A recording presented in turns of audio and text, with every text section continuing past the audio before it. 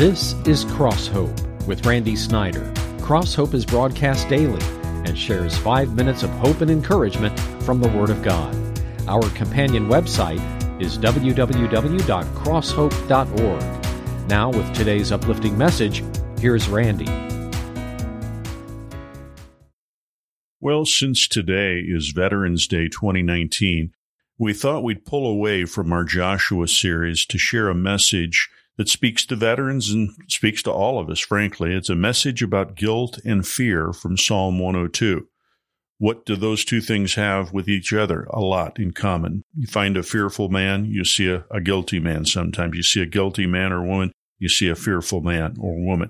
So we pull away from the Joshua series to look at Psalm 102 about the subject of fear and guilt. God bless you, especially on this Veterans Day today and all this week.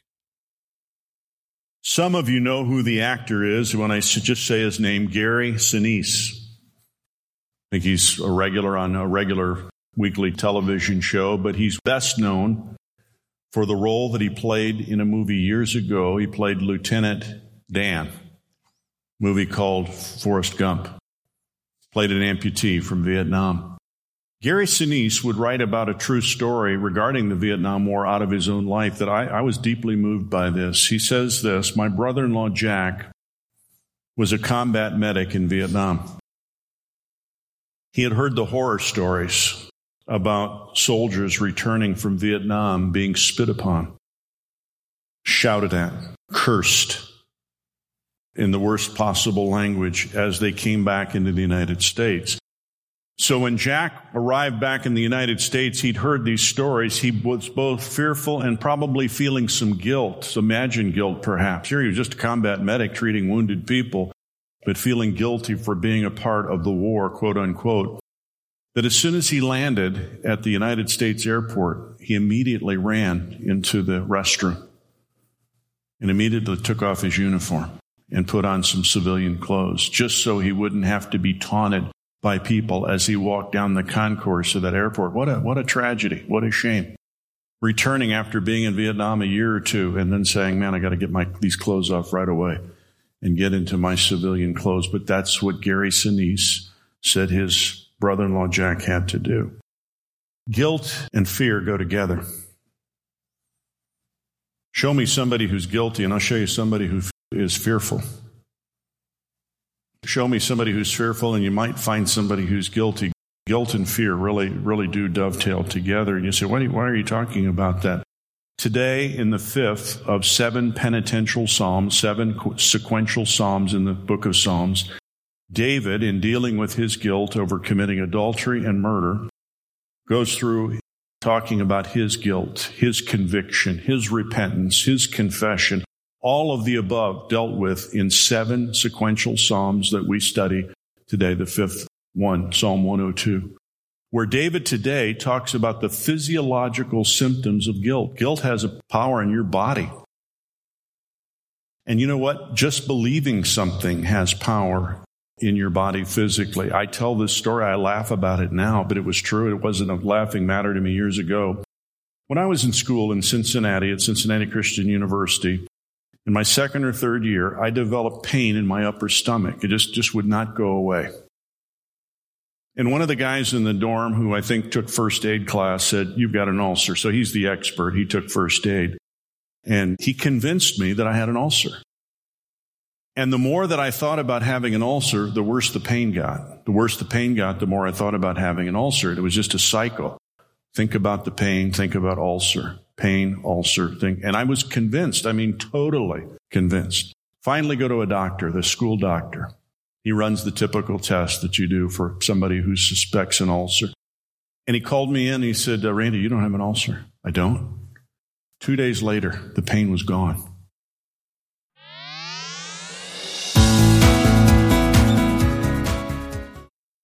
Well, since yesterday was Veterans Day 2019, we thought we'd pull away from the Joshua series just for 1 week as we look at penitential psalm, one of the psalms that deals with guilt and fear. Psalm 102. It's not just directed at veterans, it's directed at all of us. But there's some Veterans Day type illustrations in this message. We thought we'd air it all this week on Cross Hope. God bless you as you listen to part 2 today. what had haunted me for months. 2 days after being told, you don't have an ulcer, the pain was gone. You know what that taught me? The power of the mind with illness and convincing yourself that you've got a problem. And guilt can do the same thing. There's things that guilt will do to you emotionally and physically that you never knew. And today in Psalm 102, we're going to read where David describes just one after another physiological symptoms of guilt. And he didn't know Christ. He didn't know about the cross like you do, like I do. He didn't know about redemption. He didn't know about the grace and the mercy of God as manifested in what Christ did through his death on the cross, but you do. You do, and so do I.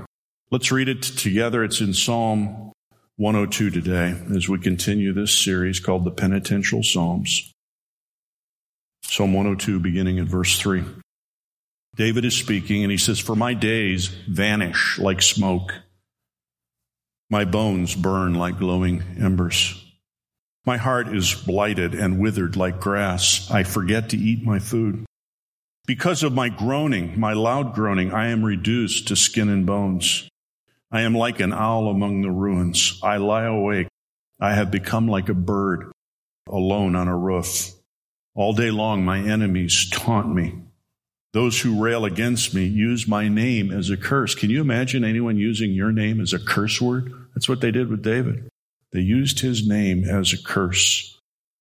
"For I eat ashes as my food and mingle my drink with tears because of your great wrath, for you have taken me up and thrown me aside." Leonard Griffith was a minister in Toronto, Canada for years. He wrote a book about Psalms. Probably some of the greatest insight I've ever read in the book of Psalms by Leonard Griffith. I think he had some psychiatric background as a psychologist, if my memory is correct. He said this, "A procession of people passes through my mind. Leading the line is Bill, whose right arm hangs withered at his side. He's followed by Marjorie, who cannot get married because she is dominated by demanding parents. Along comes Frank, whose grown son is too mentally unstable to hold a job, but not mentally stable enough to be brought under control. In the distance, I can see Mary, whose husband is an alcoholic, and I see Tom, who hates his job and is up to his ears in debt. These people have one thing in common. They all bear burdens that slow down their footsteps and make the journey of life exceedingly difficult. The burdens are not always visible because many people don't like to advertise their troubles. But look into their faces and you'll see the lines of anxiety. Look at their shoulders and you will see signs of strain. In fact, look long enough at this never-ending procession of people and you will recognize some of your friends. You may even recognize yourself." I'm going to reread that second paragraph again, but I'm going to substitute the word guilt in there and see how it applies. These people have one thing in common. They all bear the burden of guilt that slows down their footsteps and makes the journey of life difficult. And we'll continue the standalone message from Psalm 102 tomorrow on Crosshope. That's crosshope.org.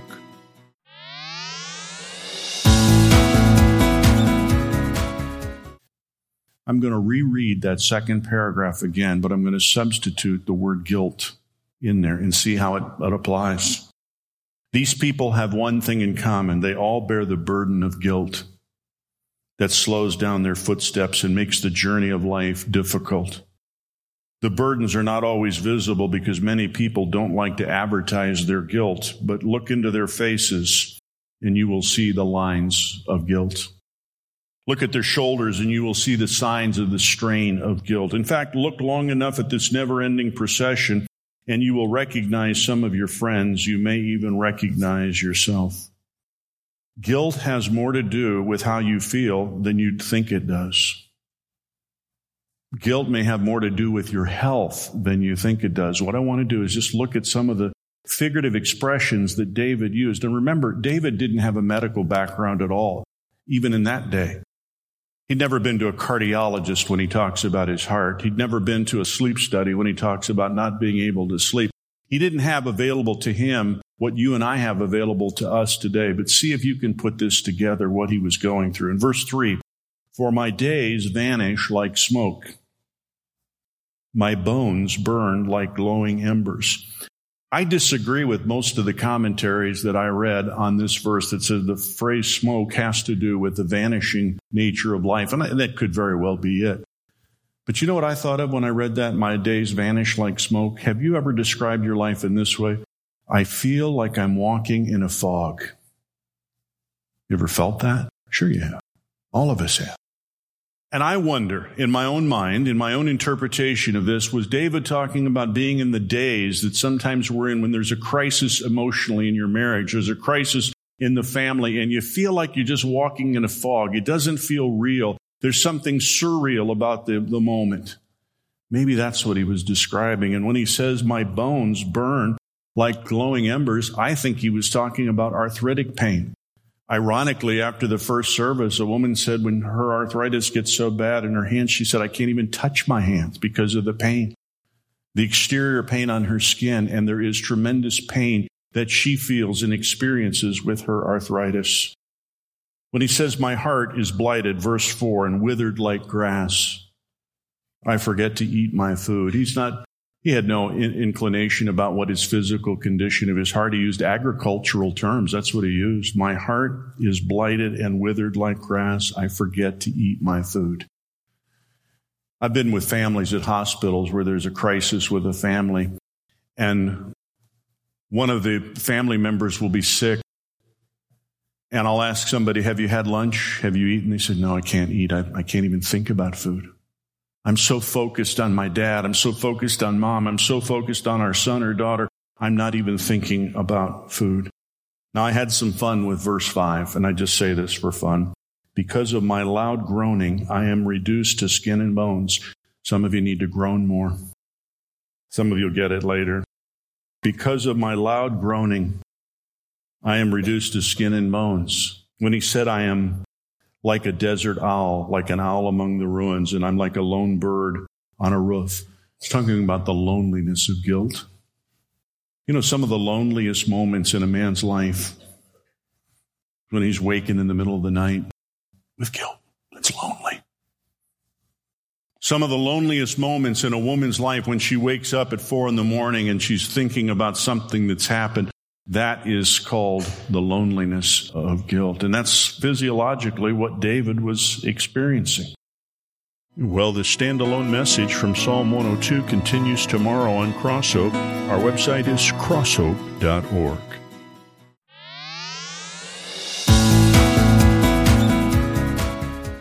What did he mean when he said, I eat ashes as my food and mingle my drink with tears? I didn't understand it until I read one of the commentaries. He literally was eating ashes. For you see, he would have taken ashes like out of a fireplace. And one of the things you did of repentance, you would take ashes and you would literally put them on your head. I mean, we can't imagine that today, to show humiliation, humbling yourself before the Lord. And so those ashes would literally fall in his food. He was eating ashes, figuratively and literally, as he ate, and his tears filled his glass. And he attributes it in verse 10 to God's wrath, which is interesting. You say, was it God's wrath? Doesn't matter. It doesn't matter. He thought it did. He attributed it to God's wrath. It may have been, it may not have been, but he believed it to be. You have taken me up and thrown me aside. My days are like the evening shadow. I have withered away like grass. That tells me about the debilitating power of guilt. Listen carefully. Guilt will destroy more things in your life emotionally than a lot of other things that you think are bigger than guilt. Would you listen to that again? Guilt will do a lot of emotional damage in your life that you don't give it credit for, but it will. And that withering away phrase is a phrase that David used because that's all he could come up with. But there are all kinds of terms you could come up with, and I could come up with about the destructive nature of guilt. Annie and I recently watched a movie at home that we had not seen in the theaters, although I understood it did play in the theaters. It was a movie about Rich Mullins. Rich Mullins was the songwriter who was killed in an accident, I think in 1996, LaSantaville, Illinois, on the freeway, and driving a Jeep with a friend, and lost his life. Tragic accident. But the thing about the movie about Rich Mullins that touched my life was not about Rich Mullins. It was about someone that Rich Mullins went to for counsel. His name was Brennan Manning, a former Catholic priest who was able to minister to Rich in a profound way about stuff going on in his life. And I want to tell you a little bit about Brennan Manning's story. Brennan Manning at one time was a former Marine himself, and after the Marines felt called to go into the priesthood and did, he struggled with alcoholism most of his life. He taught at one point in his ministry, he joined the Little Brothers of Jesus, a Catholic order committed to imitating the life of Christ. Get this, they would humble themselves in doing just humble acts of kindness for people as their ministry. For instance, when he was in Spain, he would haul water to a village every day in a wagon pulled by a donkey. And that's what he did. That was his ministry, taking water to this village. Another time he helped a brick mason. Another time he got a job washing dishes. And his most interesting job was he voluntarily checked himself into a European jail with hardened criminals, posing as a criminal so he could minister to the criminals there. Only the guards knew his real identity. He said, you never asked what the other prisoners were there for because they'd say, it's none of your business. When Manning said, when they would ask me the same question, I would say, it's none of your business why I'm here. He spent 6 months in a cave in the desert in Spain. Every Sunday, someone would drop off food, water, and kerosene for one lamp on a designated donkey. Just send it in to the cave. Isn't that amazing? That's what he did for 6 months, trying to communicate with the Lord with a kerosene lamp and just read his Bible. Well, we'll conclude this standalone message from Psalm 102 tomorrow. I want you to hear the rest of this story by Brennan Manning and another story that I think will speak to you. Our website, of course, is crosshope.org. That's one word, crosshope.org. God bless you, and thanks for listening.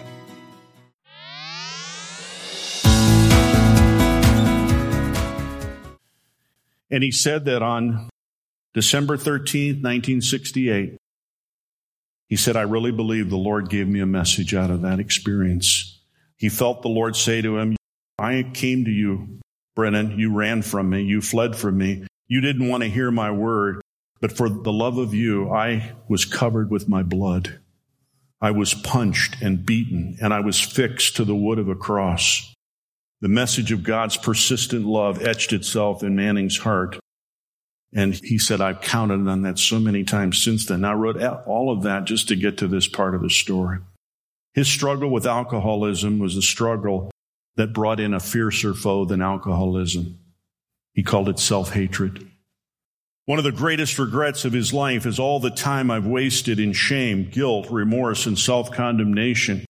He's not speaking about appropriate guilt that one feels after committing a sin. He's talking about wallowing in guilt, almost indulging in it, which basically he says is a kind of idolatry, where I'm the center of my focus and concern. I never heard anyone say that sometimes wallowing in guilt can be a form of idolatry. Wow. Does that speak to anybody? That sometimes we can be so focused on our guilt, it's all about me and my guilt. And he said he came to the place where he realized he had to take his eyes off his guilt and put them on the cross. And it wasn't about his guilt, it was about what Christ did on the cross redemptively for him. I think it's a powerful message for somebody today.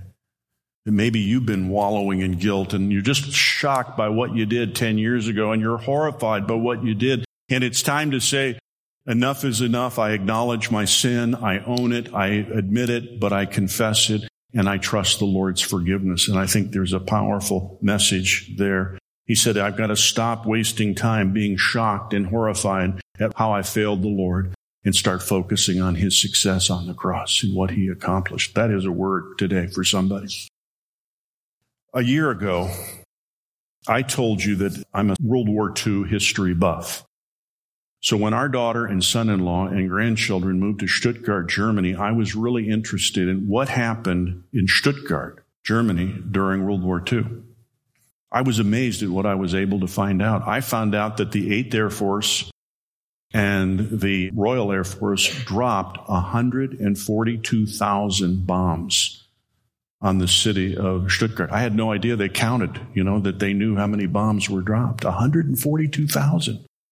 But the most remarkable part of this story, and some of you remember this from a year ago, there were 15 million cubic meters of rubble after the war. Think about that. And those of you that know anything about rubble, 15 million cubic meters of rubble. So much so that somebody came up with the bright idea, let's create a mountain on the outskirts of town. And it's a huge mountain. It's the highest point in Stuttgart. Is called Birkenkopf, and you go up to the top on a trail. And what's remarkable to me about this mountain of rubble is at the top of the mountain is a 40-foot cross. And instantly I thought of the hymn, "In the cross of Christ I glory," towering o'er the wrecks of time. The cross of Christ not only towers over a place called Stuttgart, Germany, that lost 4,000 people in World War II and 15 million cubic meters of rubble. The cross of Christ, get this, towers over the wreckage of your life and mine. Really does. Well, I hope this message about guilt and fear from Psalm 102 speaks to your heart today. Our message series from Joshua resumes next week on Crosshope. That's crosshope.org.